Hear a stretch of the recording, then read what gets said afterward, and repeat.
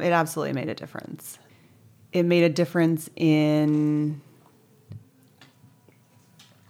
how I executed the race. In Australia, there was no flow. I mean, there wasn't. And it was fine. I still got it done, but there was no flow. And I enjoyed Australia. And I really feel like that period of time between Kona in 2016 and then Ultraman Australia in May of 2017, that like 6-month period of time and then immediately following was kind of like the beginning of my spiritual growth.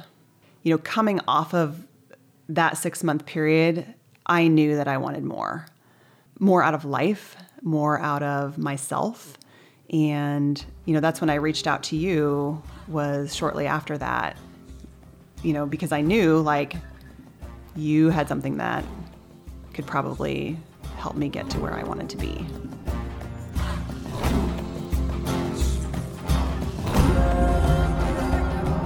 That was Mary Knott, and this is the Yogi Triathlete Podcast. Hey, you guys. I am super fired up to have us all here together. I'm Jess. I'm your host, and I love the power of this community. I can feel a fire across the globe right now. It's a spark to wake up and reap all the benefits of connecting with our higher intelligence. It's a way of living that you do not turn back from, because the ease in which life begins to flow, oh man, it's just too good. It's been my experience that athletes are so incredibly primed for facing up to their spiritual path. I mean, we're already showing ourselves what is possible through our bodies. So isn't it logical to also pursue this through our mind? I mean, it is to me.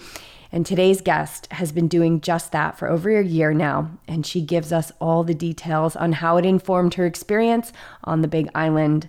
Mary Knott finished the recent Ultraman World Championships in Hawaii as second place female overall.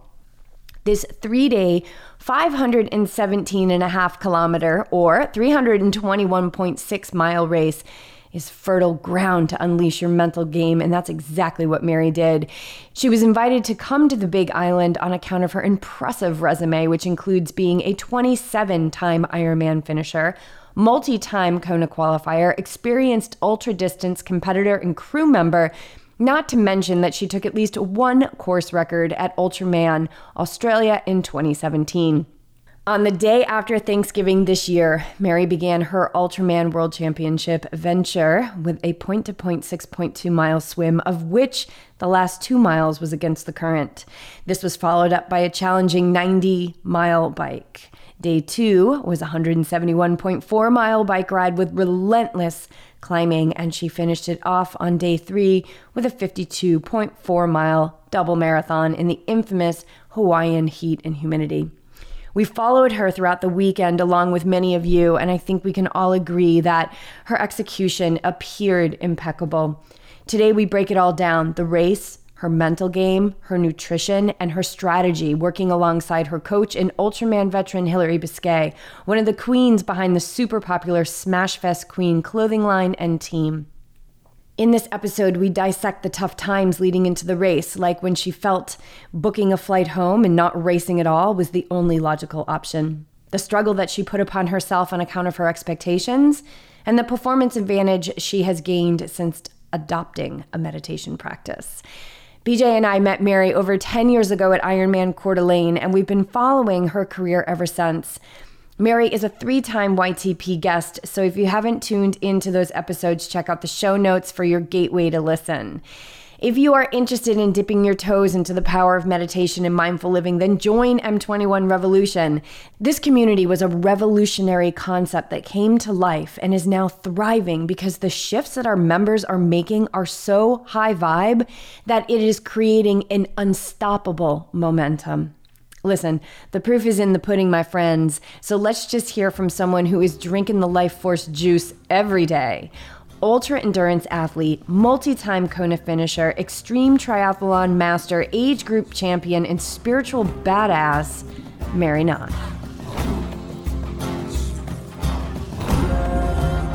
Yeah, so we're all kind of like gathering around the pier, and the kayakers are arriving and lining up their boats, and I'm just standing there with with my crew, and Chris is in front of me. We're just like facing each other.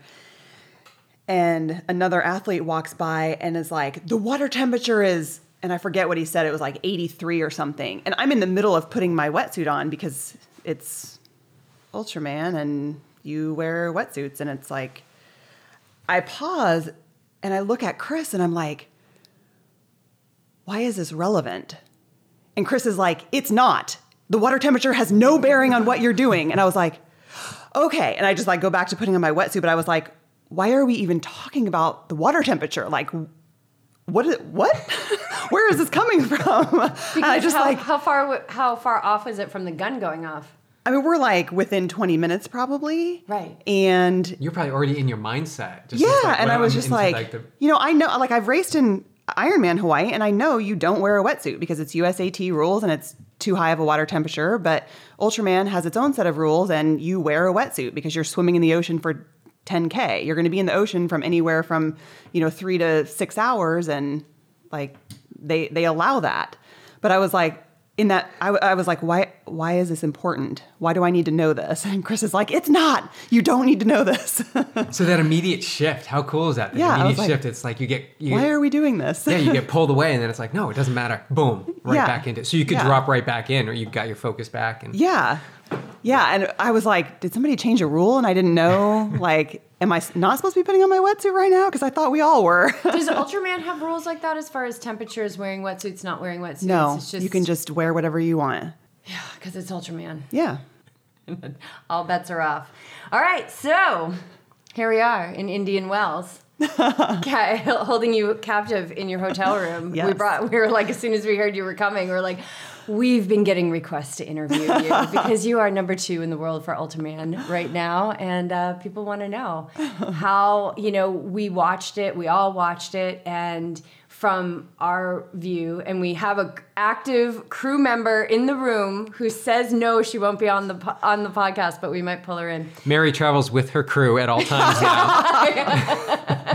That's what you don't know. Yeah. 4-hour drives. Yep. I need a crew. I need you to drive me to Indian Wells.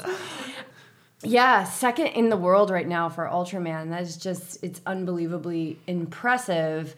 But knowing you and interviewing you now 3 times, you've been on the podcast, like, it's also not surprising. Does it surprise you? I mean, a little bit, only because there were definitely moments in the month that I was in Hawaii that I didn't think I was going to be an official finisher. Let's go right in. Like, what were those? First of all, you went 3 weeks before. 3 weeks or 4 weeks? I went 3 weeks before the race, so we were there for a month total. All right. And what was it? Why did you do that? What's the decision behind that? Mostly because I wanted to be able to train on the course and see every single part of the course before I actually had to race on it.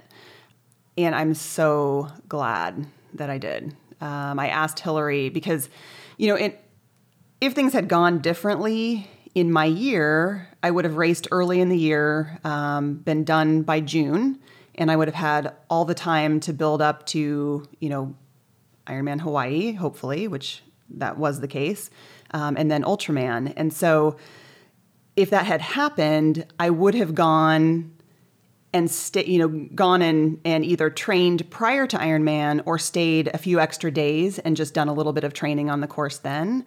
But just because of the way that things worked out and ending up racing Mont Tremblant, we just, I needed to recover from Ironman first. And so Hillary was like, in a perfect world, recover from Ironman and then go over 3 to 4 weeks ahead of time and just be on the course every day. So that was what we did. And just immerse yourself in really connecting with the island. And Hillary's has she done it more than once? Twice, yeah. She's done it twice. So certainly she could have told you, the lay of the land and things like that. But when she tells you that if you can get to the island, you go to the island. Yeah. She was like, you need to bike these courses and you need to know exactly what you're getting into. And I can't even tell you, because had I not done that, I don't think I would have made the cutoff on day 2. Like, hands down, would not have made the cutoff on day 2. Do you know if there was other athletes training there like you were? Did you hook up with anybody while you were there? There was another guy we saw like pretty regularly. I think he was staying somewhere, close to the pier, because we would go down and have, dinner or whatever, and we would see him kind of just out hanging out. And then, as it got closer to the race, more people were showing up and, going out and doing, maybe not seeing the entire course, because you're not going to ride 171 miles a week before the race. But they were checking out different parts of the course.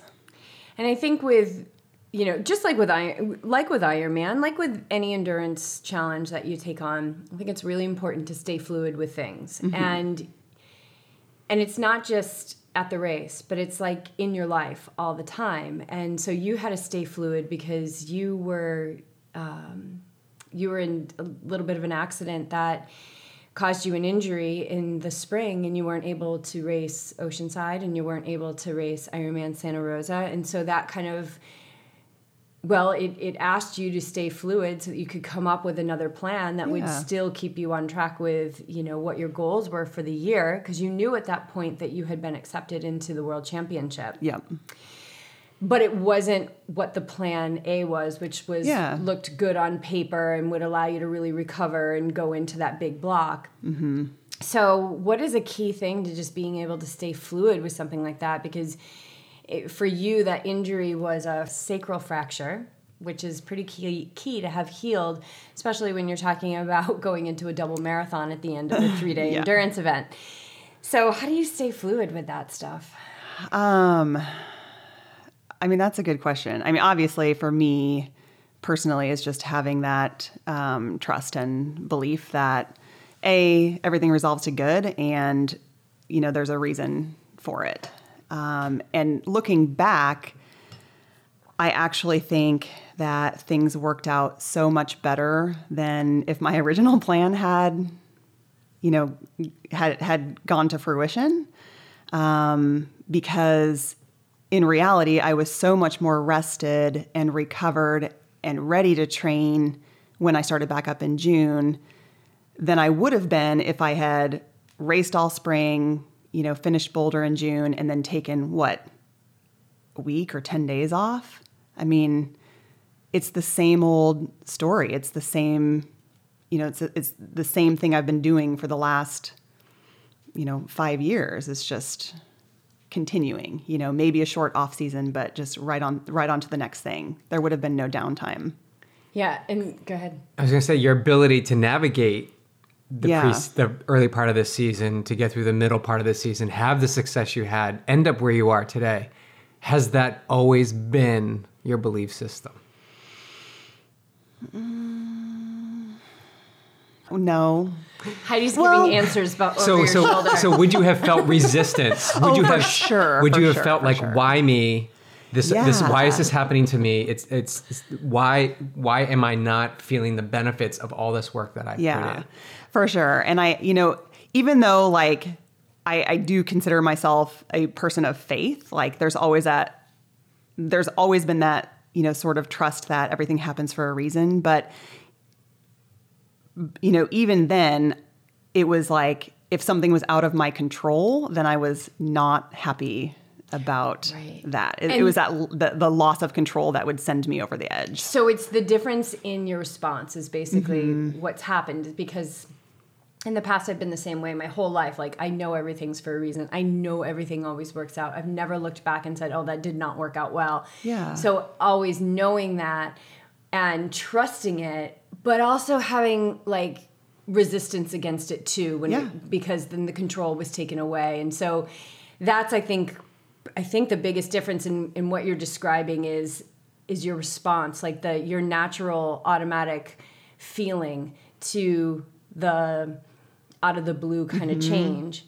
And once again, it shows you that not only does everything work out, but it actually worked out better than you could have planned. Yeah. And so when we take our intellect and we look at the calendar and we count the days and the weeks and we plan it all out, we're really doing that from this place of data and information. Yeah. And that power that, saw to it that you had the sacral fracture and required you to change your plans is a much higher intelligence that doesn't use or need data and information. Doesn't need my calendar. There's no Garmin setting for that. There's no Garmin setting to unveil like the perfection. Yes. And so that's really, really cool that you can see that. I didn't know that actually worked out better than you thought. Yeah.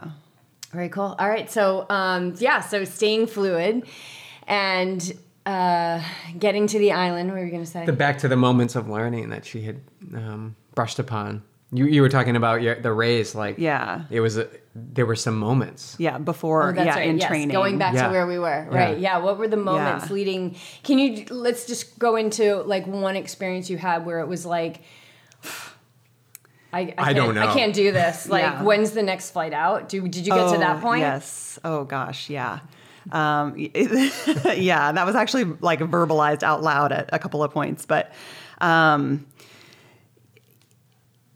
so the biggest thing was I had expectations that I had to let go of. And there were a number of those expectations that all, they all kind of like tied into me resisting what was actually happening and unfolding in front of me. And until I let go of those expectations, it was just one struggle after another. And there was, I had biked. I was supposed to bike, it wasn't the full day 2 course, but it was like 145 miles of it. So I was going to start, the first 24 miles, you're on the Queen K, just riding from Kona to the Waikoloa Village turnoff. And then, so I was going to ride from that turnoff the rest of the course. And so I get dropped off. I'm immediately climbing at like an 8% grade, and it's climbing for like 4 hours. And then I descend into Hilo, and I turn and keep going, and it's just like rolling hills from there on. And I ended up, the roads are pretty narrow, and this truck passed me, and I hit a rock that popped up and hit my derailleur and sent it into crash safety mode, which meant that it got locked into my hardest gear and I couldn't shift. And I couldn't even like manually move the chain into an easier gear and keep riding. It would like automatically go right back into the hardest gear. And I didn't know what was happening. I just knew I couldn't shift my bike. And if I can't have a gear, I can't ride uphill. So I hopped in the van at that point. But at that point I had done 90 miles at a 10 mile an hour average. And I was like, okay, this math is not adding up. I think for Ultraman to make the 12-hour cutoff on day 2, you have to hold, it's somewhere between 14 and a half and 15 miles an hour to actually physically make the cutoff time. And I was like, 10 miles an hour is not going to make any cutoff times. Like, I'm going to be in Hilo when it's dark. Like, this is not happening. So the reality of what you were seeing, right? The evidence that was showing up from that workout was like 10 miles an hour. Yeah. Now, did you have an expectation of how long that workout was going to take you? No. I was just told to go ride the 145 miles easy. And so I was riding comfortably. It was not an easy ride, but I wasn't pushing it at that point. But I was like, okay, this is not what I was anticipating. And well, that's what I mean. Was there any expectation? Like, so we can have an expectation, like an expectation can be really obvious, like, oh, I'm going to do this in 15 miles an hour. Oh, or it could just be the expectation that it wasn't going to take you all day. Yeah. Right. So there's still an expectation in there. Yeah. As opposed to that rolling in just from experience to experience. Yeah. And I absolutely had an expectation for race day. I thought, I'm a decent enough cyclist, and barring catastrophe, I can ride 171 miles in 12 hours. No problem. And so I didn't have an expectation for that training ride, but I had an expectation for race day. And when I did the training ride, and I saw the reality of what I was up against, I was like, there's no way that this is going to happen. So how did you move through that? Did you sit in it for a while? Well, the derailleur locked up, so you didn't go any further than that. At that point I hopped in the car, and it was late. So I think this must have been a Sunday because the bike shop closed early. And so I got my bike to the shop first thing the next morning and told the guy what happened. And he goes, oh, I bet it sent it into crash safety mode. And it's like a super easy fix. He literally just like pushed one button on my Di2 and it like went back to normal. So it was fine. And he checked everything out, made sure nothing was bent. Yeah, so there was that ride, and I sent Hillary a quick text, and I was like, "Yeah, this is what happened. I didn't finish the ride, blah blah blah." But I didn't give her a lot of details on like what was really going on into my head yet. So what was going on? How were you? What was the feeling of the response? I was afraid of disappointing her, and not just Hillary, but I didn't want to disappoint Hillary, but also like my crew hadn't arrived yet. And I was like, they're going to be here in like 4 days. And like, what if I can't make the cutoff? I don't want to disappoint them. I don't want them to think I came all the way over here. I took off work, I'm away from my family or whatever. And now you're not even a finisher. Like, what the hell is this? So I was like, I called my crew the next day, each one of them. And I was like, hey guys, here's the situation. And every single one of them was like, oh, that's fine. That's fine. We don't care. See you on Saturday. That's great. If it takes you 17 hours, like whatever. We're going to have the car stocked with food and water and ice and like whatever. It's cool. We don't care. Nice. So I was like, okay. Nice. All right, we're in it. You're like... Did you start to shift? Were you like, was there any shift happening because of that feedback? There was. Yeah. I felt a lot better about it, just like having them on board and... sort of like a relief. Like yeah, now, like the it's pressure, okay. Not so much pressure on you. Like yeah. Like we're in this together, and I didn't want it to feel like I had led them on in any way. Like, oh, you're already here, but now that you're already here, let me tell you what's really going on. I like needed them to be able to make that decision for themselves. On, yeah, it's okay. Because at this point, you're really like. You've got the evidence that's saying, like, you're never going to make the bike cut off. But is there still that part of you that I know is so strong that's like, I'm going to do this? Yeah. And I mean, I wanted to. More than anything, I was like, just really, really wanted to be an official finisher. Because with Ultraman, you can miss a cutoff. So if you don't get out of the swim in time, or if you don't make the cutoff on day 1 or day 2, you can keep going. So if I miss the swim, that's fine. I'm no longer a finisher. I'm now our participant. And I can do every single mile of all 3 days. And I won't be an official finisher, but I'll be a participant. And I will still have done the work. But I really wanted to be a finisher. Did you feel like you were aligned to be a finisher? Like you were... Like, but wait, like, I can see myself being an official finisher. Yeah. Like, I can feel myself being an official finisher. I could. And I think this is kind of the battle, like, right? Like, your heart saying, like, wait a minute, but it's all worked out so great, and look at how far I've come, and I'm here now, and the crew doesn't care, and Hillary's not going to be disappointed in you. Yeah. Like, you're so not somebody that blows stuff off.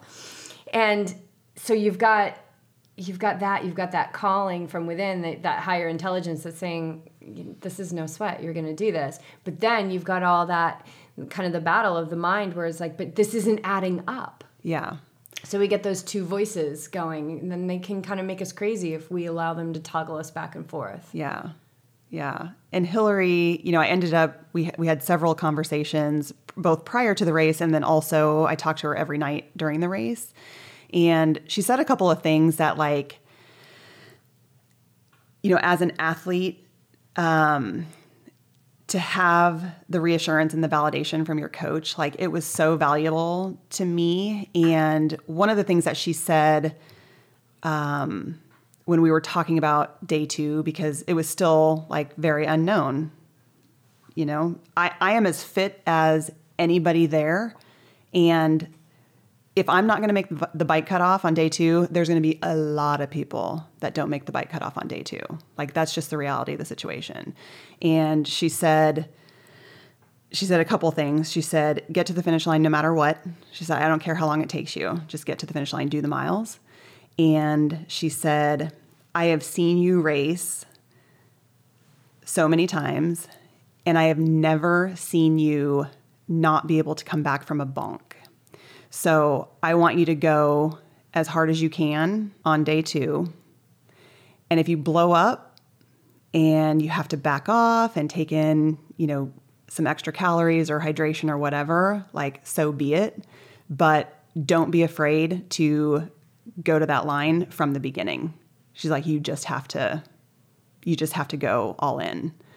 And I think hearing that from her gave me the confidence to be able to go all in from the start. Because when you look at 171 miles, it's pretty daunting. And, Australia, I had a fantastic day 2 ride and was first female off the bike on that day, but there was still a lot of dicking around. Like, there was still a lot of me getting off my bike and having a snack in the crew van. And there was I hate to admit it, there was a lot of wasted time. And you broke the course record. And I broke the course record at the time. But so if you want to just do an Ultraman and have a lot of time to dick around, go to Australia. No, and Australia has over 10,000 feet of climbing on day 2. So it's a legit hard course. But that's just the difference in the way that the elevation gain is set up between the two. Australia was very much rolling and super steep. I mean, we had some climbs that were 18% grades. And it to the point where you're like, shit, I don't know if I'm going to tip over right now. Right. There's no gears left. Is the front wheel going to come off the pavement? I'm like, oh, God. But Hawaii was more 8% grade for 30 miles.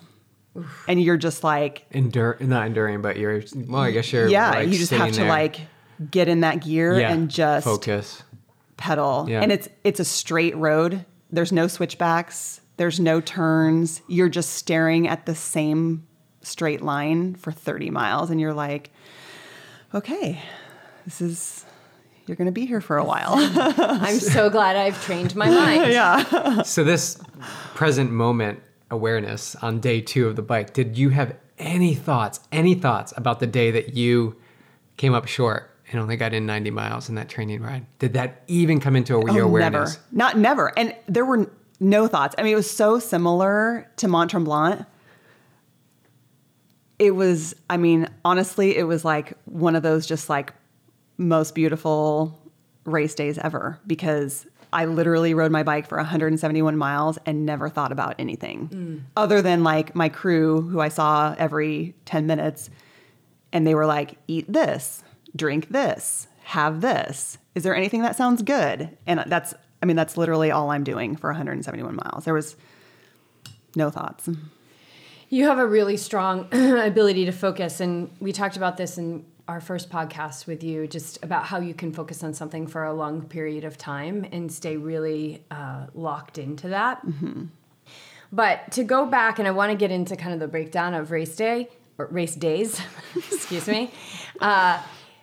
So you talk to Hillary, you're feeling better, the crew doesn't care, they just want to go to Hawaii and hang out. Yeah. They don't care if they're doing it from a van or a lounge chair. Was there a time between that day where, the derailleur went into that mode and the race that you were able to have another shot at that day 2 bike ride? Did you get another training shot at it? That was actually my second time on the course. So the first time I rode from Kona up to the top of the climbs and then back down to Waikoloa. So it was I maybe got 75 miles in that day, with the 30-mile climb kind of in the middle of it.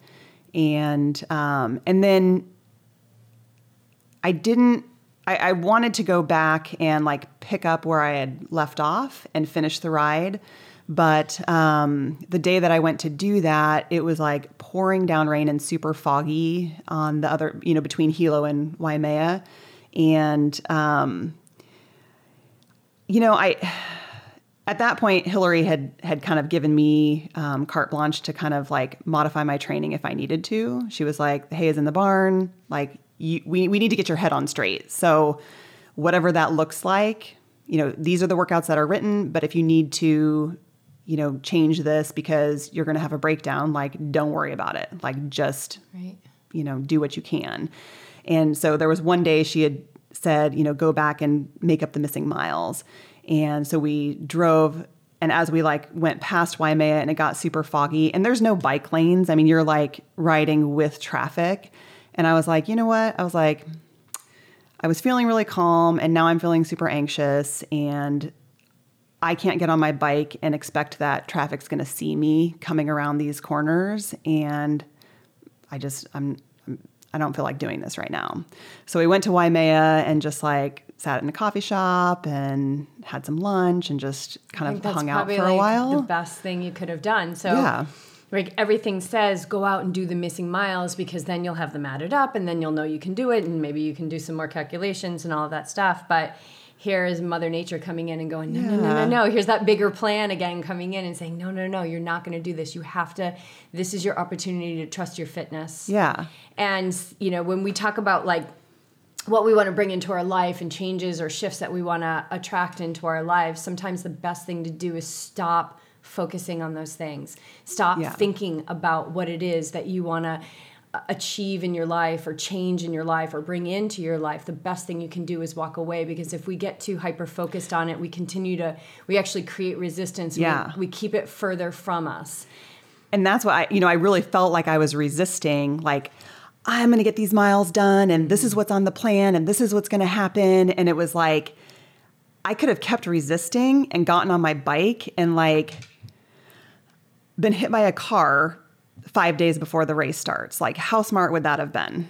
Yeah. Well, even just going into it with that kind of attitude, going into it with resistance, it's just going to make everything harder. Yeah. It's going to suck out so much more energy than it would to just go to the coffee shop and just walk away from the training for a few hours, and maybe journal and have a really good coffee and just get away from what it is that you want to be successful at. Yeah. The best thing sometimes you can do is just walk away from it. Stop thinking about it. Yeah. Okay, so the crew arrives, and how are you feeling when the crew arrives? Like, is the head on now? Is your head starting to get on straight, and things are like you're coming Game on. over? Yeah. By the time they got there, I basically had, gone through everything I needed to work through, and had enough conversations with Hillary that, I felt like we kind of knew where things were at, and so whatever was going to be was going to be. And I think that a lot of times we don't understand that when we're in that kind of contrast that you were in for a couple of weeks, right? Mm-hmm. Like, you're just really in this contrast of the training being hard, and I don't know, I don't want to put words in your mouth, just in those tough times and those challenging times, that is actually the clearing.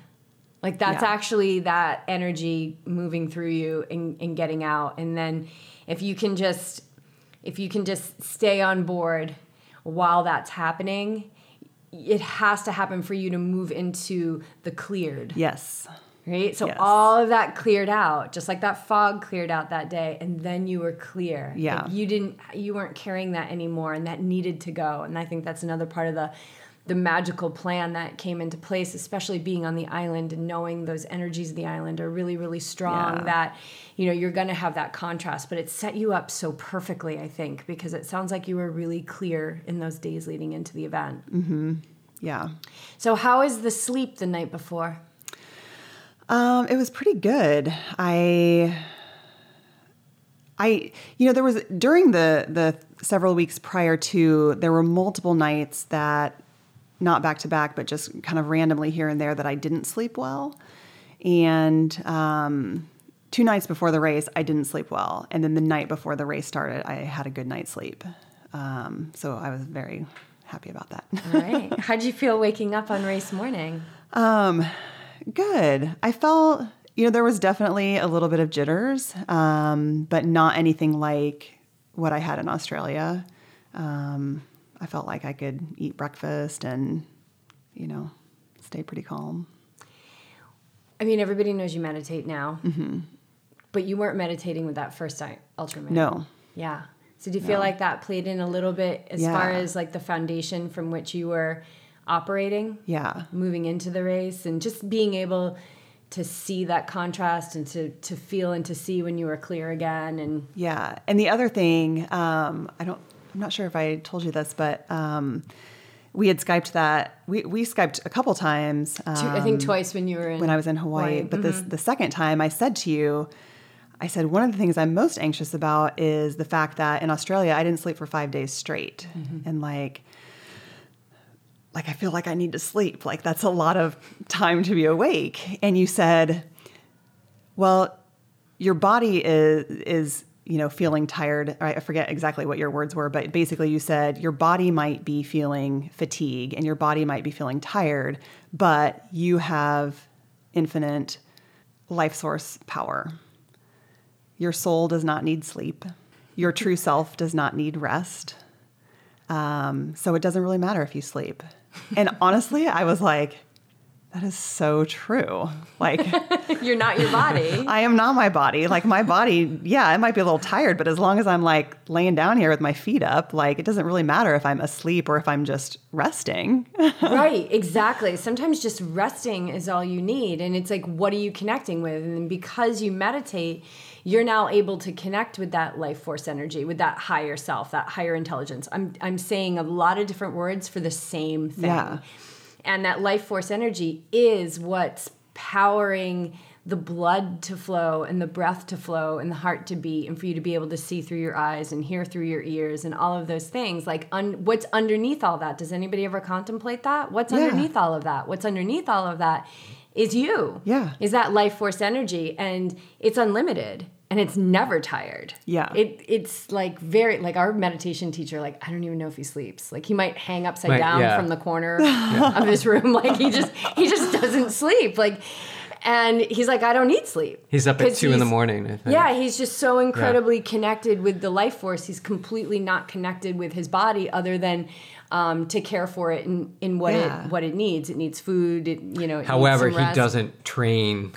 Well, right. Anywhere. But he did walk across. He did walk across the United America. States. That is really cool. Yeah. When he was like 15 teenager, or something. Oh my gosh, And he that's talks so about like awesome. when this is actually a good segue into my next question. But like he talks about how like he walked out the door, walked to the end of the driveway, was like, okay, I'll go like left. Forrest Gump. He's just like kept walking. Walked to the end of the road, and he said when he got to the stop sign at the end of his road, like at the end of his street where his house was, and he was like, okay. It's on. Oh my gosh, it's that's real awesome. now. It's real. And he didn't have a lot of money, and he just had a and little he walked backpack. at night because of the Yeah. sun. So he was walking a lot at night and then ducking. Sleeping during the day. Or sleeping during not the day. Yeah, sleeping, and but then- resting. Yeah. Yeah, and just trusting and just Trusting the getting process. Yeah. So when did you ever have that moment where you're just like, whew, okay, there's no more waiting. It's on. Yeah. Yeah. And I think once I kind of got through letting go of that expectation, then it was game on. Like, let's just do this. But I definitely had to let go of that first. Mm-hmm. How did you let go of it? Meditation. Really just sitting in meditation. Just sitting in it, just sitting and allowing myself to feel all the different emotions, but not let them be a factor in the decision-making process. Yeah. So it's keeping a space between the emotions, the feeling, the sensation that you're having, and the thoughts about it. Yeah. Because when those two things come together, like they just lock in. Yeah. And that's attachment. Yeah. And then those form the expectations and things like that. And so all of these kind of concerns that you've had that we've talked about so far, none of them have been like, I was just in my breath and I was totally in the present moment and I was having this huge problem. Like all of the fears were always in the future. It was always about what was in the future. So I think that's the greatest thing that meditation does as far as mental training is that it trains your mind to be focused on something other than the commentary in your head. Yeah. And if you can get freedom from that, and at first, like, it's going to suck. And I know you've had meditations like this where you sit down and it's just like a barrage of thoughts. Like, yeah, right. Yeah, like, I still have that. I still have that sometimes. I had that the other day because I was really excited about the day. So it was all joy and it was excitement, but I was like, no, it was like, like just firing in all these wonderful thoughts. But I'm like, no, even the wonderful thoughts, I want to continue to create that gap. Yep. And have my focus on something other than that commentary, so I can have that higher, like that stronger relationship with that higher intelligence. Yeah. That says, don't get on that plane, or, you know, take a right, or whatever it may be. Go to the coffee shop and bag the miles. Go to the coffee shop. Yeah. That's Is that like space. a good cup of coffee? Yeah, it was. You're just like glad you were there. Yeah, and you know what? It turned out to be just the most beautiful experience that we had. So, ironically, not ironically, this wasn't a vacation. Like, we didn't go to Hawaii and like ride and run and then like sit on the beach. Like, it felt like there was no downtime. It was like you're training, you're eating, you're sleeping. Well, you're training, you're eating, you're training, you're eating, you're sleeping. And it was that day after day after day after day. And there was not any extra time. And so that day, we sat and had a cup of coffee and just like killed a couple of hours. And then I got on my bike. So from Waimea, we had a 10-mile descent back to Kauai, which is where, Kauai is kind of the northernmost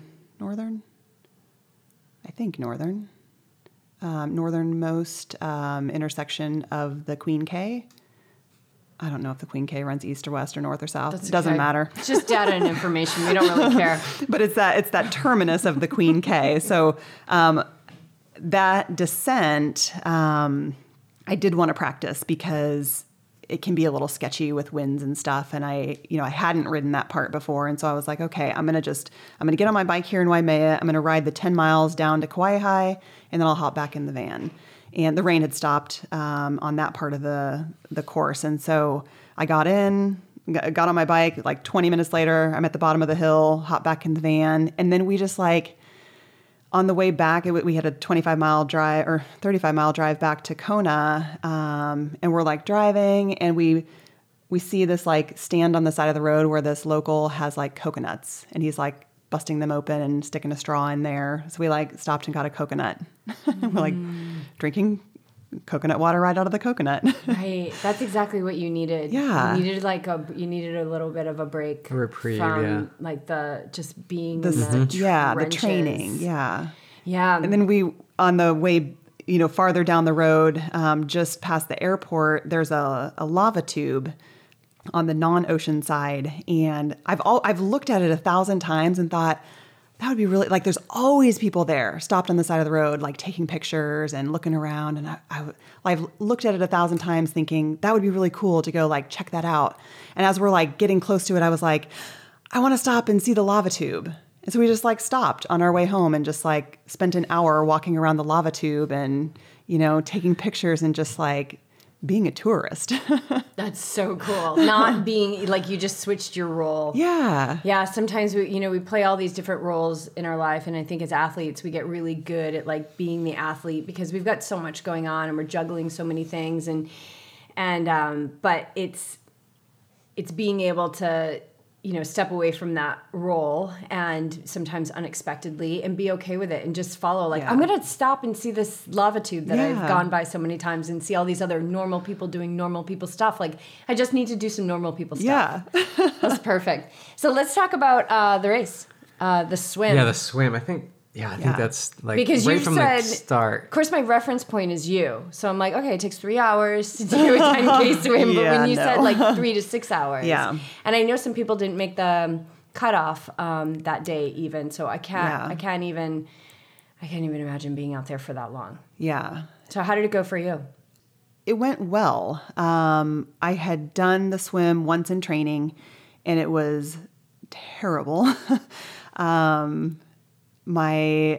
it was just really rough, and we were swimming against a current, and there was no buoys. Is this one big lap, or is it an out and back? It's point to point. Point to point. It's point to point. So you swim from Digme Beach, which is where Ironman swim starts, and then you swim 6.2 miles down to Keauhou Bay at the end of Ali'i Drive, and the last, the swim is very dependent on the current. So some years you could have a really fast swim if you have a nice tail current.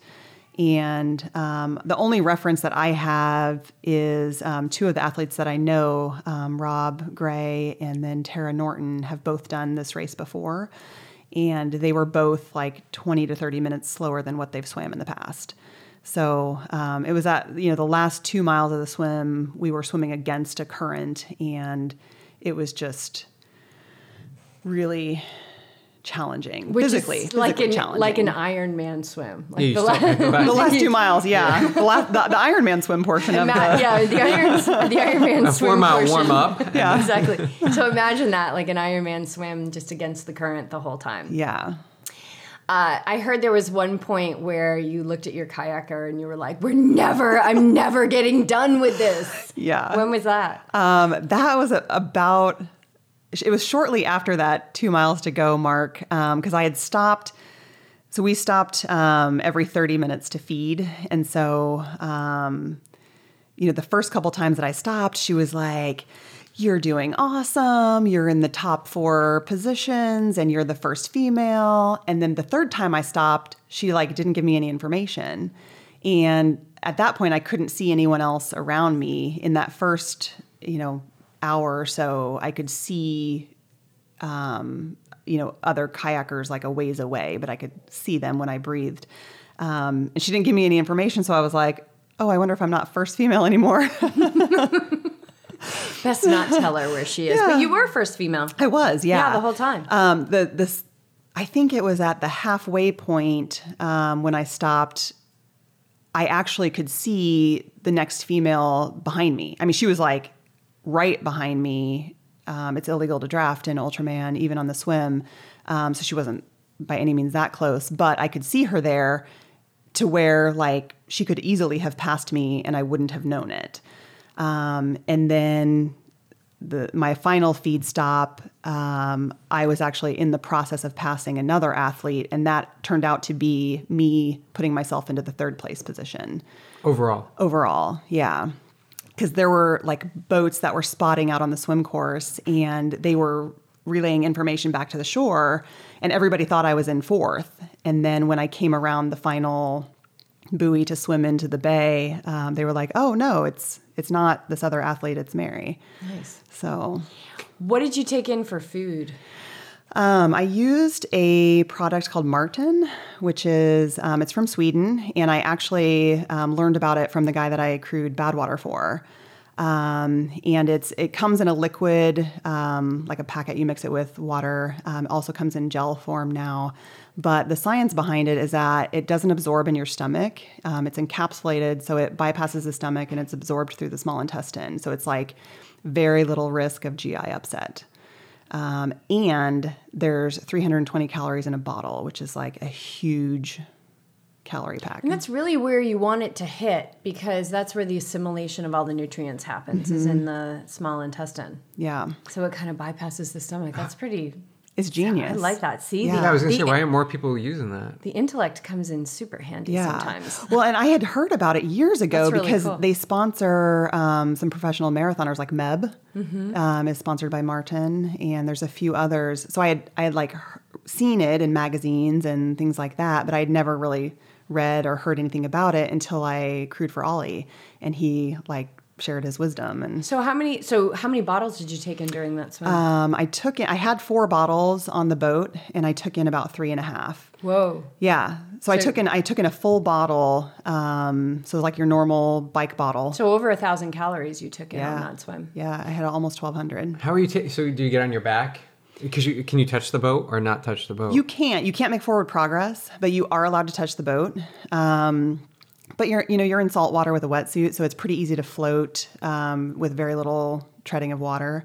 So I would I literally just pounded the bottle as fast as I could and tossed it back to her and kept swimming. Very cool. What did you eat before the race? You said you were able to get some food down. Yeah, I had picky oats. Oh, yeah. And a couple of bananas. Oh, bananas are the best. Yeah. Not if you're Jody from Smash Fest Queen, though. She does not like those. Yeah, and Christina hates bananas, too. She does? Christina Kraus, yeah. Christina Kraus? I didn't know you didn't like Russ bananas. Edgley took in 100 She and hates what? bananas. She did? I never knew that about her. I know. I think it's like so random. How can you not like bananas? No, Jody Gilmore doesn't like them either. Do you know Jody? She's on Yeah. yeah. She doesn't like them either. She's always, could you please make a smoothie without bananas? She's always gagging. She's probably gagging right now hearing me even say the B word. Yeah, we were just listening to Russ Edgley. Went around the UK. Yes, I just saw Ritual did the podcast with him. 649 bananas Yeah. became his fuel. Yeah. Well, one part Which of is really his fuel, about 4 a day, which is not that much. That's not much.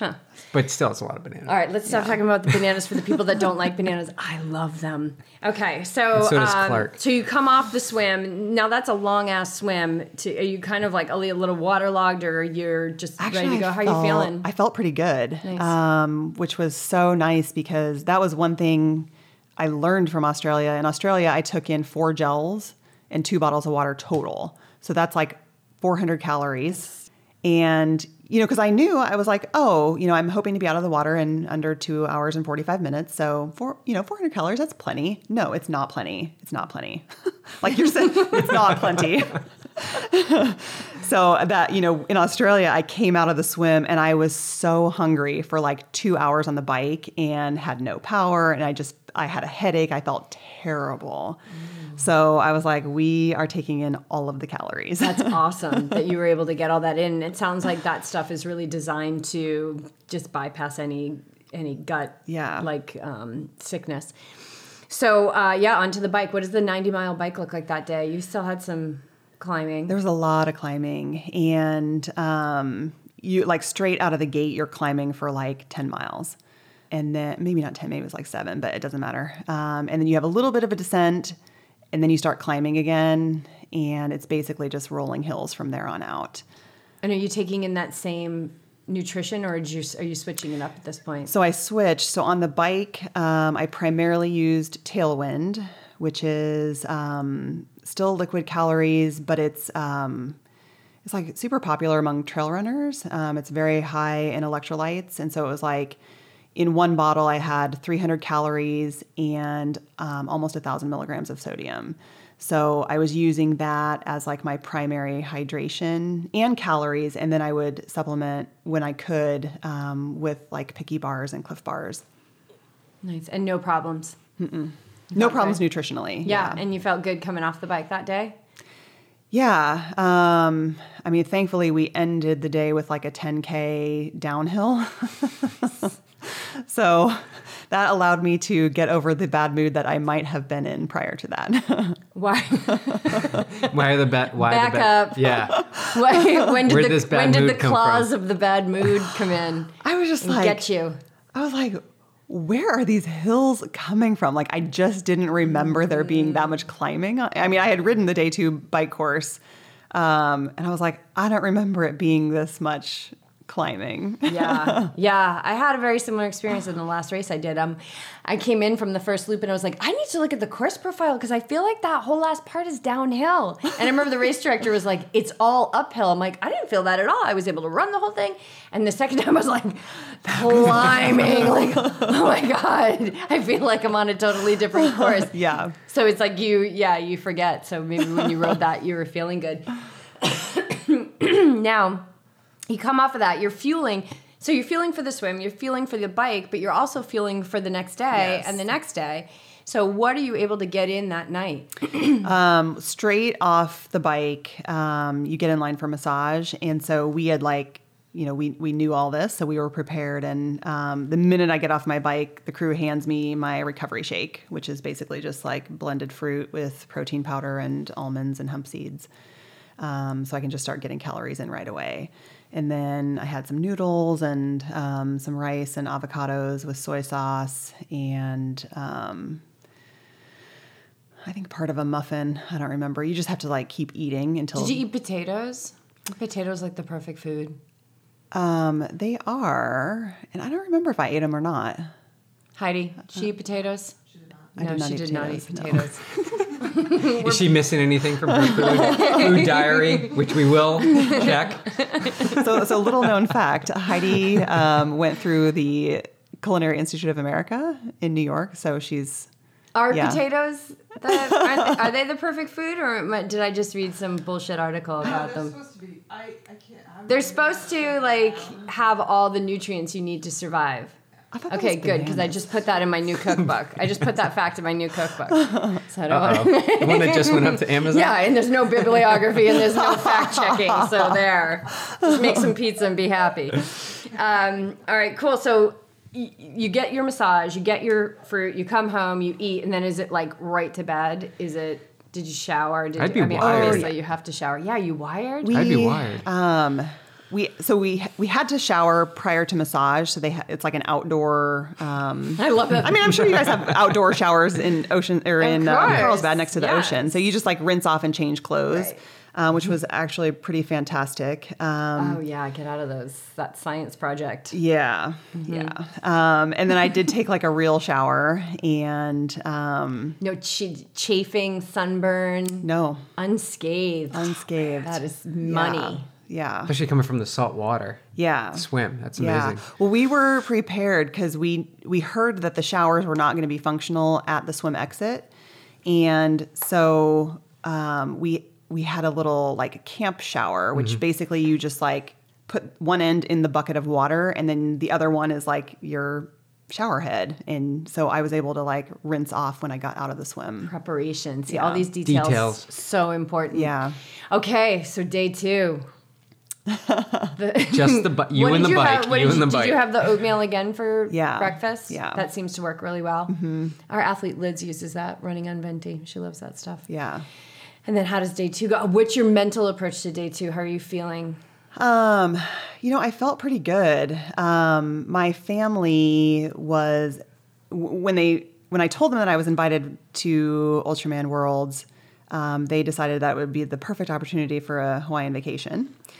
So my mom and dad and my younger sister with her whole family were there, and they met me at the start and finish line every day. And so they were there at the, where we kind of gathered for the start line of day 2. And, there's just like, there's something really like comforting about having your dad there. Just like, everything's going to be fine, I don't have to be nervous. It's fine. And are they kind of cool and calm with it too? Yeah. Like it's just normal. Like I see that with my mom all the time. Like sometimes I'm like, yeah, I just put myself in a lottery for a 50-miler. She's like, oh, that's great. So I'm getting really busy at work. I'm like, Mom, but and she's like, it doesn't surprise me. What do you want me to tell you? Like you're gonna do it. Like we've been doing this for so long. I know. And I think I'm a little bit guilty of like not sharing a lot of details because I feel like some of the stuff that we do, like my parents would be really like terrified, like this is really unsafe, or why do you need to be out there I think it's probably really smart that biking you on? don't. Yeah, it's Because just like they don't need to have all those. Well, and it's just exactly. And if it's going to make them fearful, now there's fear around the situation. Right, So and it it's doesn't just need to better to. be- That's why I yeah. always tell people like be really stingy about who you tell like you're sick. Like don't put it on Facebook. Yeah. Don't tell people you're not sick because everybody's going to come in and then And that with their sickness is opinions, just going to yeah. start Gonna ripping. keep It's building going to that start ripping momentum through the all town. around there. Now we got an outbreak. When I was lying on the massage table at the end of day 1, I didn't even know my parents were at the finish line because they kind of like I got off my bike and my crew like ushered me down to the shower and into the massage line as quickly as possible.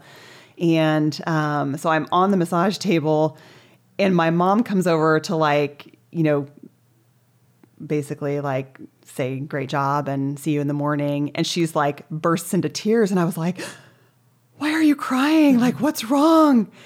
And my crew was like, it's fine. She's just really proud of you. I was like, oh, okay.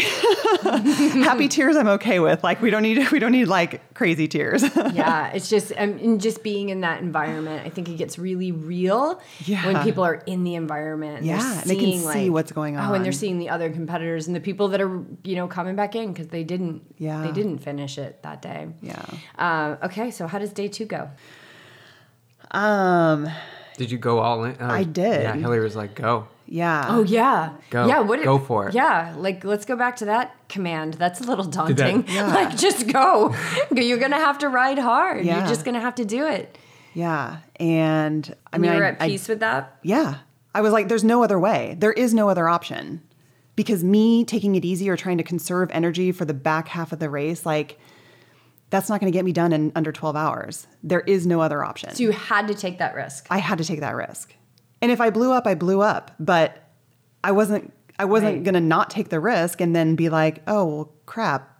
Now I need a do-over. Right. But the bigger the risk, which is a big risk to be like, okay, just go hard on the bike on day 2 of an Ultraman. But the bigger the risk is like The bigger the the reward. reward. Yeah, Right? exactly. Like there's that's always the equation, is that the bigger you go, the bigger the other side's Yeah. going to be either way. Like, so that's Yep. what the whole risk is. You don't know if you're going to go, if you're going to ascend or descend Yeah. at the end of the day. And if I had tried and failed, I wouldn't have been disappointed. If I had gone all in and still failed, I would not have been disappointed because I gave it my best effort. Mm-hmm. But if I hadn't tried, then, I mean, that's just, I can't even. That's something that would be really Think about. difficult to get. Yeah. Let's not think about that. No. That's because that's a really hard thing, I think, to get over, because it's really showing you the truth of where you are in relation to what your goals are. And your Yeah. goal was to be an official finisher. So that means then you got to go hard on day 2. And you got to go hard to the point where you might blow up. Yep. And you might go hard to the point where you don't make the cutoff. But you're going to finish that ride no matter what it looks like. Yeah. And it really shows you if you're willing to go all in for your goal, for your, some people don't like that word. I like the word. I think goal is good. It keeps us driving towards Yeah. something. I think goals are good to have. I think people get caught up in the attachment to it. Yeah. Yes, exactly. it's the attachment Exactly. that is. If you just have a goal, great. Yeah, we all Yeah. have goals, but how much is that attachment? So Yeah. being a participant, like I want to finish, like keeping it neutral. This Yep. is what happens. I think that goal piece, when they get so attached, it just Yeah. causes suffering. Causes a lot of suffering that is unneeded. Yeah. Yeah. And that day, it sounds like you were just really focused. Yeah. You were saying, and you know, the definition of flow, it sounds like you were in flow. 'Cause the definition of flow is the merging of activity and awareness. Yeah. And it really requires the mind to be trained in order to do that, because if not, then the mind's just going to be that monkey Yeah. swinging in the jungle. And if that monkey is swinging in the jungle when you're going hard on this huge daunting bike where you, I mean, literally failed in the Yeah. weeks leading up to it, it's going to make for a much tougher day. Yeah. It's going to make for a lot of energy being expended that you could be using through your body, through channeling that life force, Yeah. through your physical body to stay focused and get the work done. Yeah. That's what you needed to do. That was a job. You had to go out there and do your job that Yeah. day. I think that was so important. I think our audience needs to know you can't base everything on one workout. You can't No. base the whole, even if it's a great workout, Yeah. good or bad. Good or bad, yeah. It doesn't matter. Race day is so different, but what Jess was saying, you got to show up and do the work. Yeah. So you came into this day 2 of the bike. You came in first place, right? You're entering this bike race first woman, right? No, I was in second. You were second woman. Yeah. Yeah. Okay. Tara Norton was in first. Yeah. She was amazing. But you weren't far behind. No, I think she had like a 15-minute. 15 To or start 30 day minutes. 2. Yeah, to start day Okay. 2. Yeah. Did that play in anything? Did that No, even no, like no. approach? No. No. Okay. Good. No. Just focus on yourself. Just Yep. focus Yeah. on your ride. Yeah. That's huge. All right. So you're hitting this ride. You're hitting 71 miles. Yeah, 170. I think it was like 171.4. Okay, 171.4. It's important. The It point was 4. the point. Okay, take that point 4. Take it. So, carry us, bring us through the bike specifically. If there were were there any moments where you were just packing it up? Never. Never.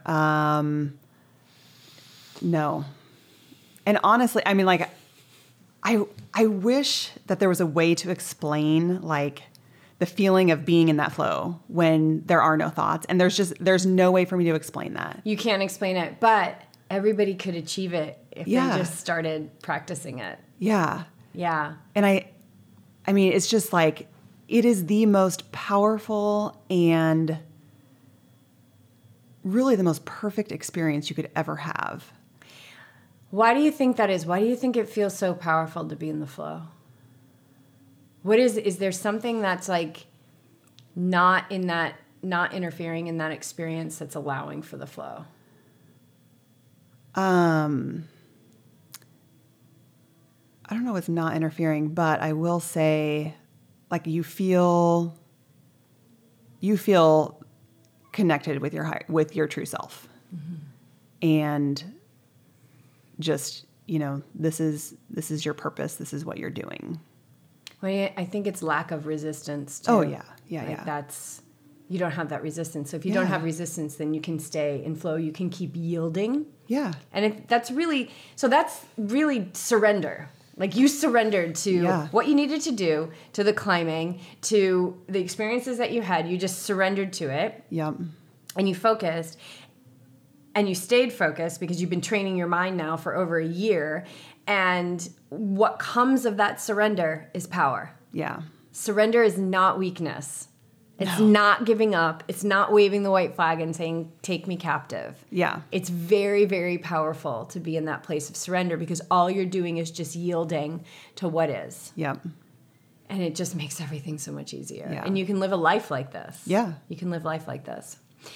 All right. So, Heidi, what was like the impression that you were getting when, oh, she's coming over. Good.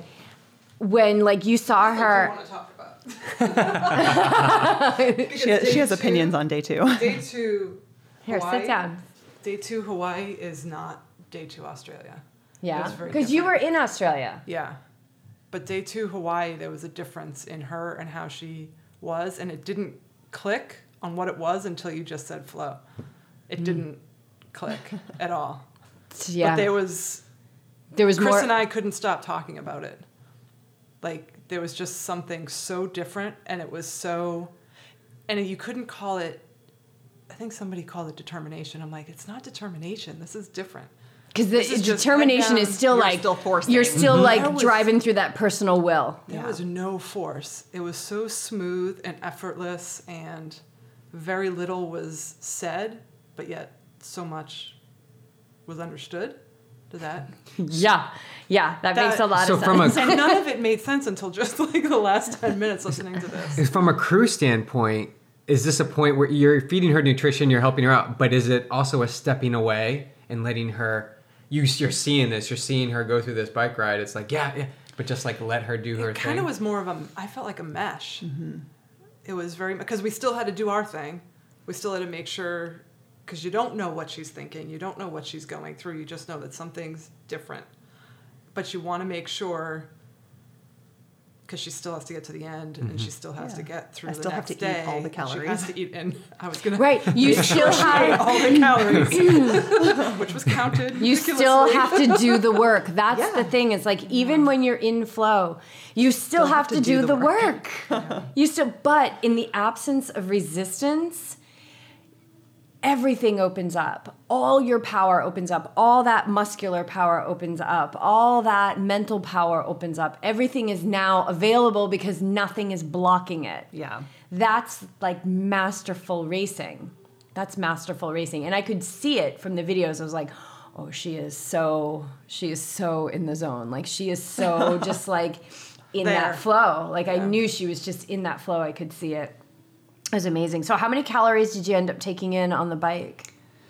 What was it, about 300 an hour? 3 to 325, depending on what was going on. Yeah. Times how many hours? 10 hours and 45 minutes. Okay. We did What's back that? off How on the many- calories. Well, that's on like the 3,000. last hour, 3,000, 'cause roughly 3,000 calories. Yeah, 3. Okay, good. It was like 30,000 Let me get my calories. calculator. Well, that's why I was like, okay, calculate. Get that calculator out. So like 3,000 calories. And were you going to say? Yeah, with solid food and your liquid Yeah. mix, right? The tailwind. Yeah. Okay. And so what happened, after that? Like, what was your dinner like and what were you able to get down? Don't go too far, Heidi. We might be getting you back on. But if you want to lay on the bed, that's okay. She's like pointing at the bed. I'll be She's over out. here. She's down. So I just did my same recovery smoothie at the finish line. And then the place that we stayed, so the second night we stayed up in Hawi. So there was like a little restaurant in our hotel. And I just had it was like a rice bowl with rice and veggies and some kind of sauce on there, protein. And you slept pretty good that night? Yeah. See, because were you not coming off these workouts starving because you were so topped well off? fed? Yeah. Yeah. I think that's so important. That's something that I do in my racing too, is that like I'm taking stuff in to the end because I'm thinking about, I don't need to come across the finish line completely depleted. Yeah. Like to have, like you don't, it's beyond the finish line, because beyond the finish line is what's taking me to my next race. So beyond the finish line is like my recovery, which is going to get me back to training. And so like keep fueling, I've never missed those last aid stations. Yeah. Always keep the fuel top coming pros in. Doing that too. When you watch Kona and stuff, there's people going down with that last aid station, grabbing some sort of taking drink it in. Yeah, it's not over yet. Yeah, it's not over yet, and then as soon as you cross that finish line, it's just beginning. Yeah.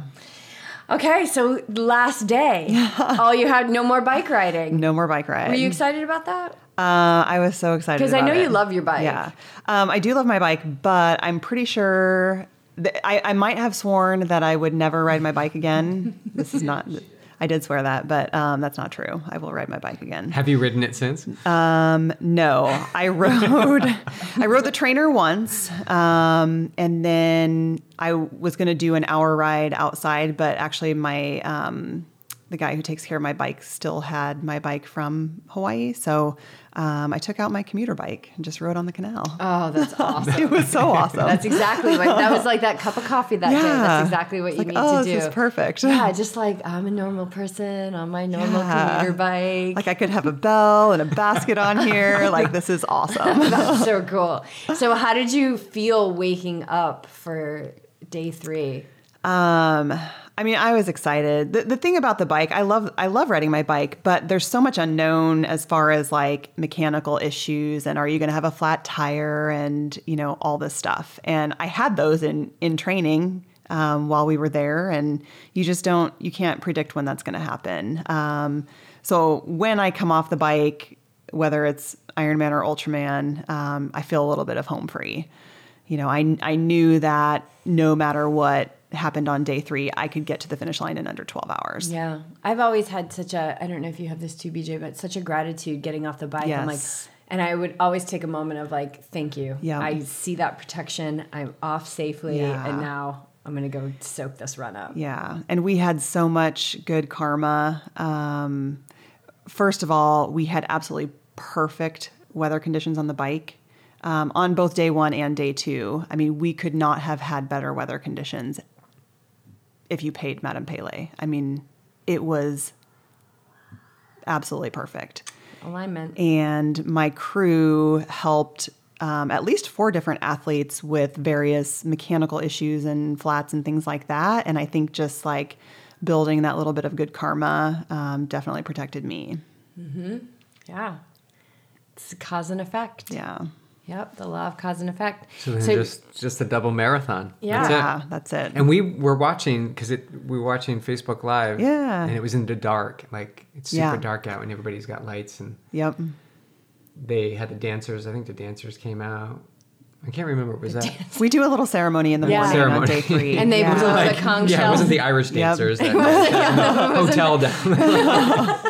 Wasn't the step dancers that are here for the Indian Wells event. But they do have a ceremony before. Yeah. And then it was kind of low. It was just like, okay. Yeah, it's super low key. They do the conch shells, and then we all get in a circle, and Jane gives a little blessing, and it's just kind of, you're giving back gratitude for like everything. Yeah, there's a lot of love there, and I love the little ceremonies and the circles, and there's just reverence. Yeah.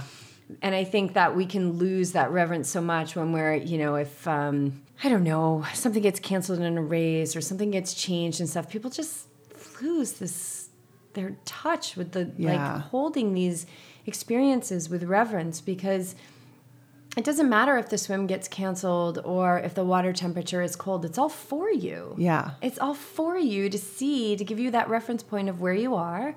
And then if you don't like where you are, guess what? Now you have this opportunity to go where you want to go. Yeah.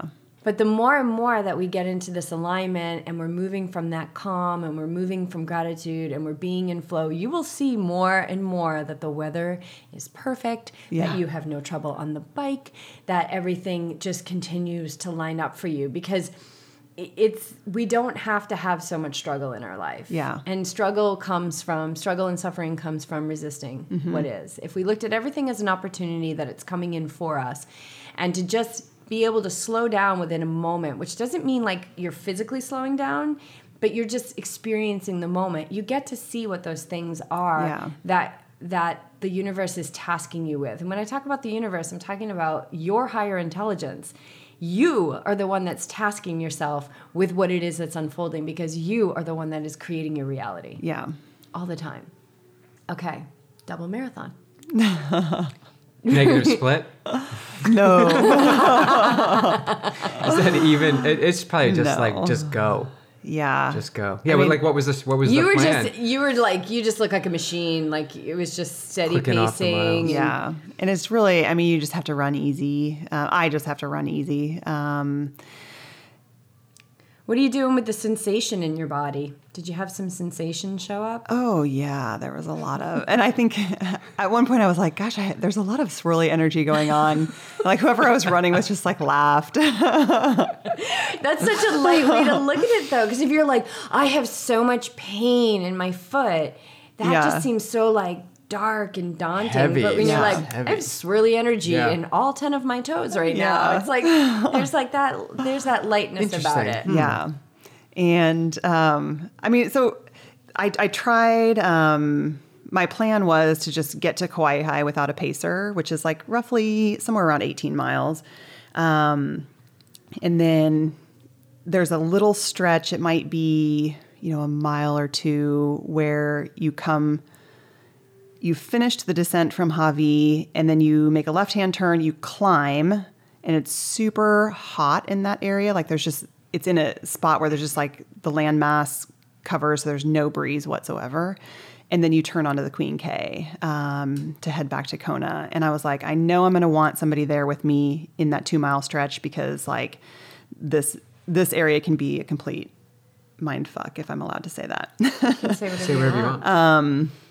And so I picked up, Chris jumped in to run with me when I got to Kauai High. And from there on, they rotated through about every 30 minutes of who was running with me. And, everybody's personality is so different, and their relationship to me is so different. And so, it was like a lot of different things going on during the run. Was there ever a time where you were just like, I need silence, like, don't talk to me? Or were they kind of feeling you out and gauging that? Yeah. I didn't need silence necessarily. I think everybody did a pretty good job of like kind of gauging where I was at, and they would, tell me stories, or for whatever reason, when I'm running with Chris, like, we just like talk about everything. I mean, like everything, like world problems and politics and like, relationship drama and like just everything. So the miles that I was running with him like went by so quickly. So I think, my crew can see all of this happening. And so they actually, like, at some point they were like, okay, Chris, you're going to be running a lot more than what you were planning on running. Like, we just need to put you in there. But the funniest thing, so Josie was the second person, I think, to jump in and run with me after Chris. And so the first time she jumps in, she's like so excited. I mean, her energy is just like, you can't match her energy. Right. And she's so excited. And I'm like, I realize I'm only like 20 miles in, but it was hard from the start just because of how hard I went on day 2. And I think at one point I must have like made a noise. Like, you just like like grunt or whatever as you're running. You're just like, mm. So I must have like made a noise, and like I saw her reaction. I don't even think I realized I was making noise. And then I see her reaction. I was like, oh, it's okay. Like this is completely normal. And she was like, oh, okay. And then she like completely snapped out of it and just like started telling me stories.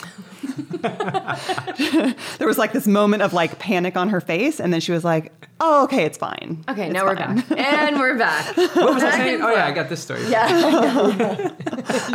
And she can be a story, like she can be somebody that just tells you stories. And Yeah.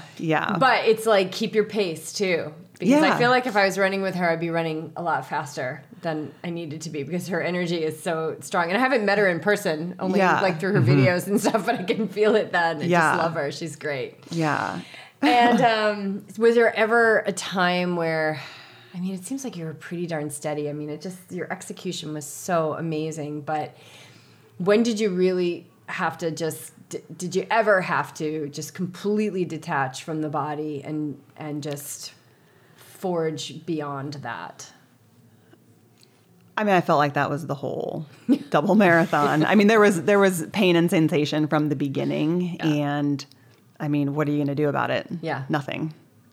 And how did it go? You were running with we saw occasionally there were groups of people like running together. So it was okay on the run to sort of stay with other people. And, you know, obviously you're all starting together. And so you kind of just like naturally break up into pace groups. And I was very fortunate to run with another girl for like maybe 8 or 10 miles. And it's just, and we didn't talk a lot, but it was just like, it's nice to just like have someone there and doing the same thing, like doing going the through same thing.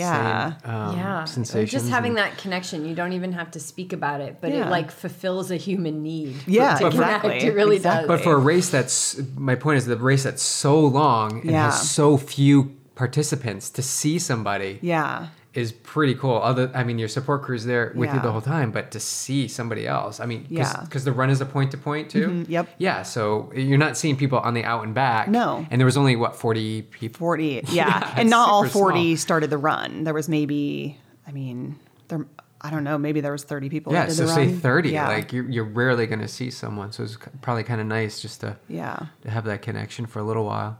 Yeah. So how did the finish line feel? I cried. Yeah, it was awesome. Yeah. I could just that gratitude, those tears of just gratitude and joy. Yeah.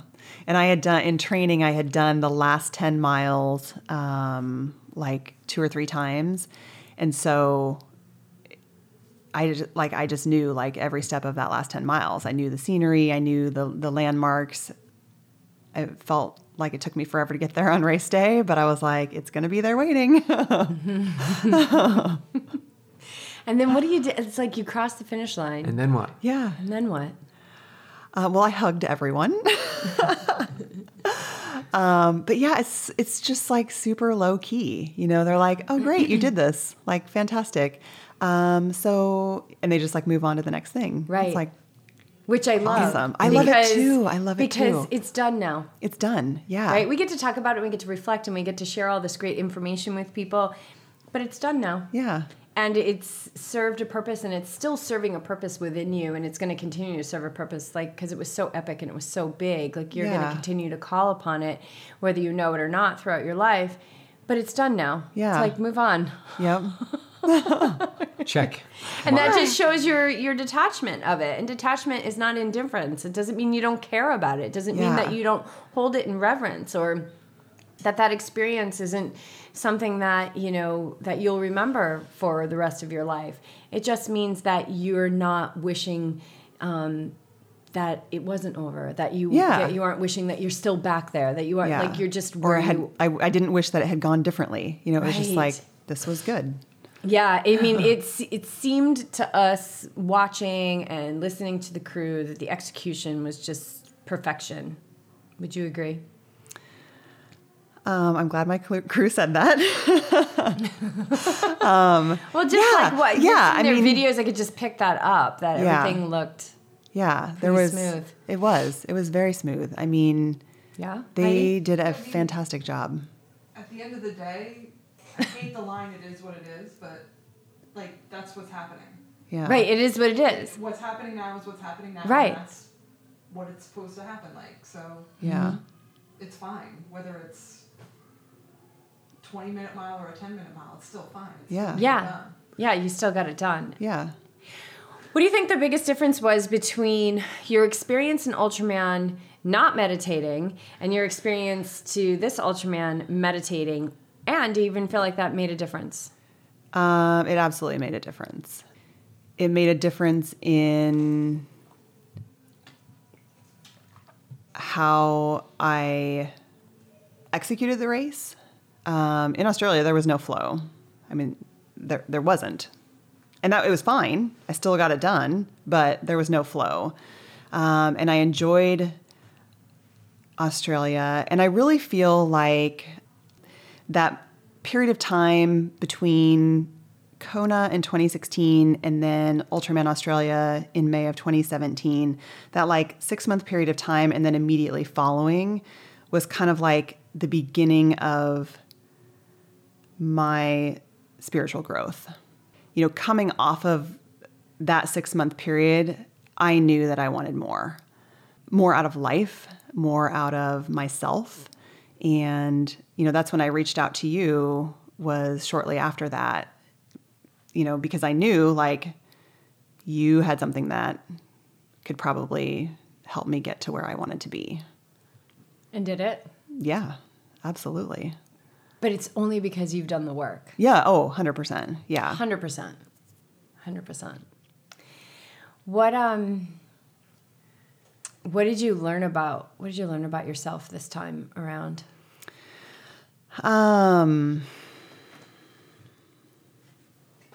That's a really good question.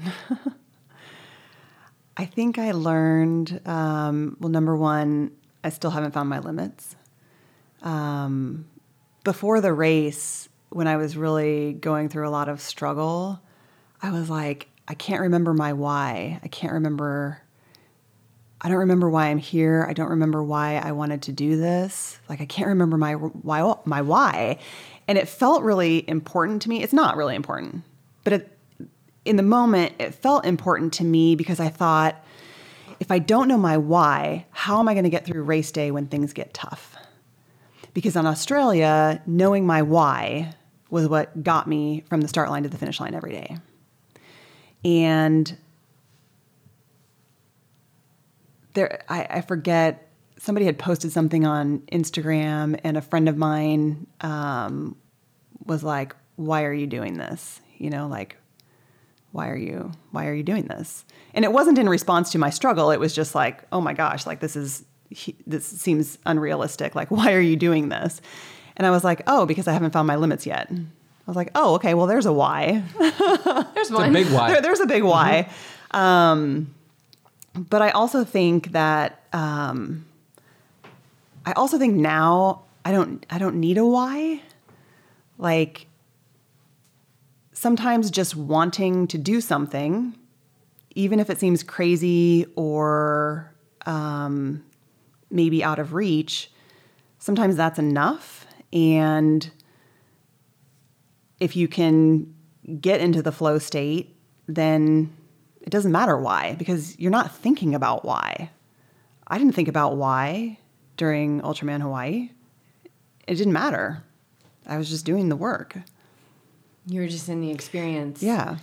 Yeah, and when you have to, like, yeah. I mean, I think that's really profound what you just said, because this community, you know, the endurance community is really, that concept of, like, knowing your why is really important. And I think it's really important at a stage.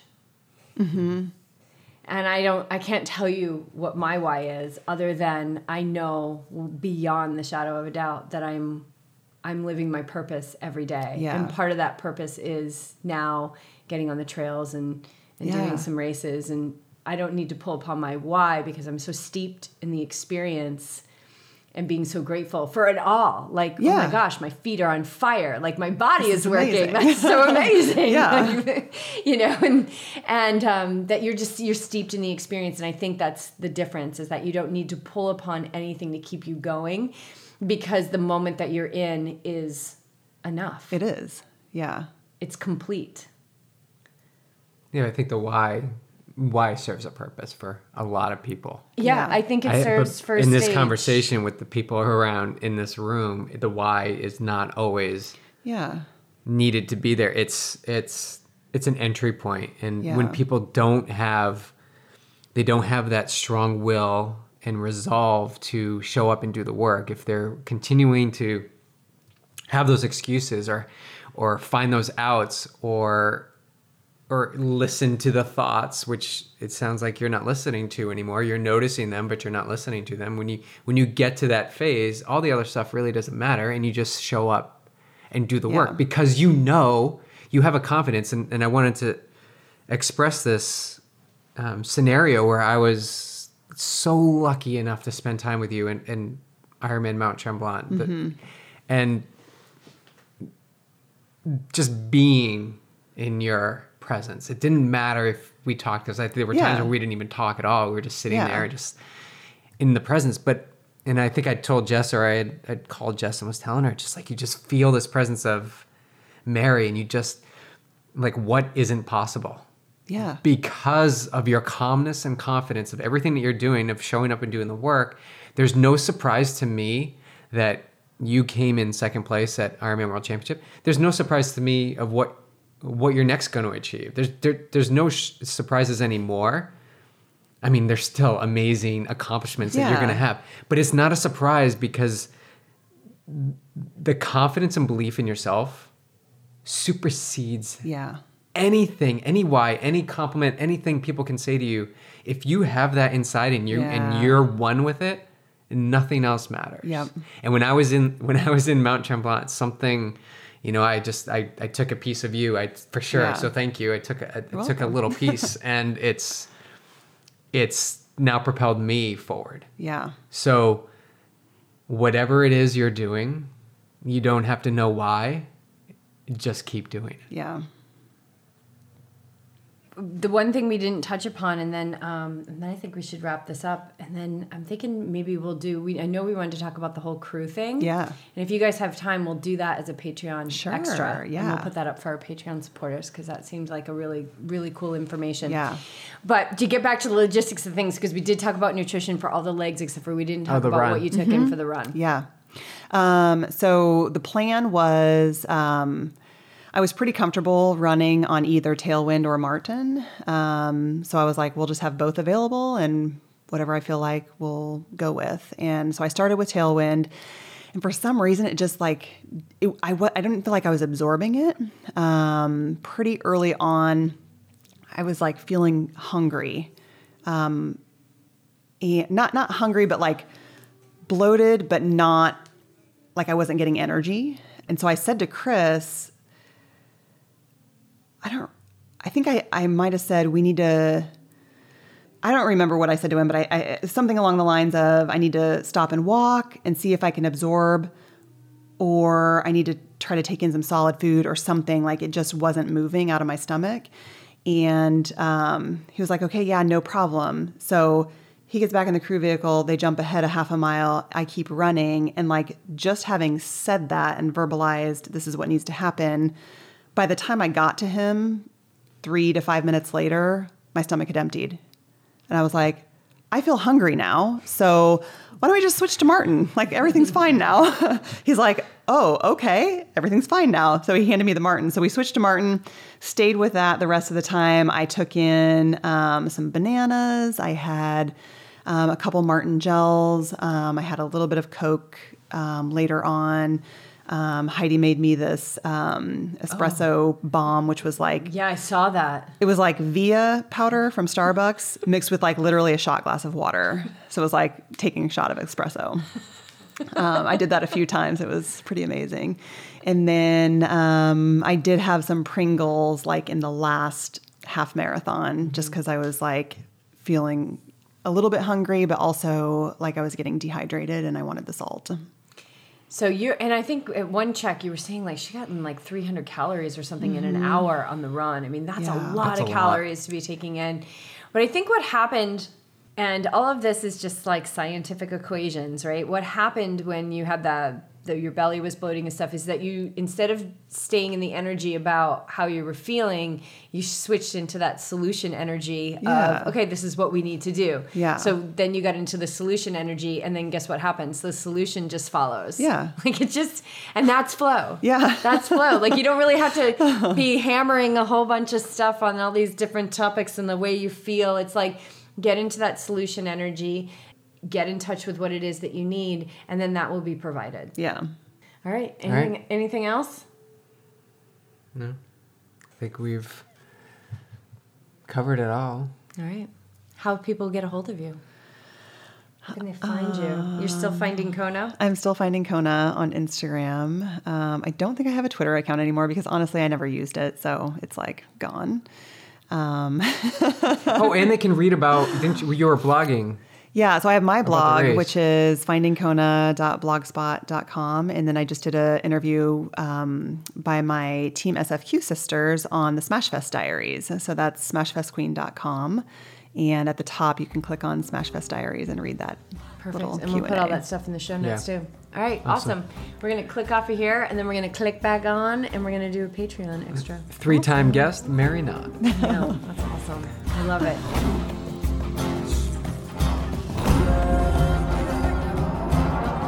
So what did you guys think? Masterful, right? Did you know that every single one of us has that same potential to realize our inner power? I'm serious. This isn't woo-woo talk. This is the real deal. And I think Mary is someone who continues to bring meditation to the forefront for athletes to get curious about. She is combining her spiritual and physical selves so skillfully. And that is really what is creating her epic race executions. Because we have to tend to the details. We need to know the lay of the land. It's important to gather and analyze the data and information. But when we then bring detachment, letting go, and presence to the table, we have the makings of an unstoppable spiritual being having a human experience. And it is so much freaking fun. So thanks so much for tuning in.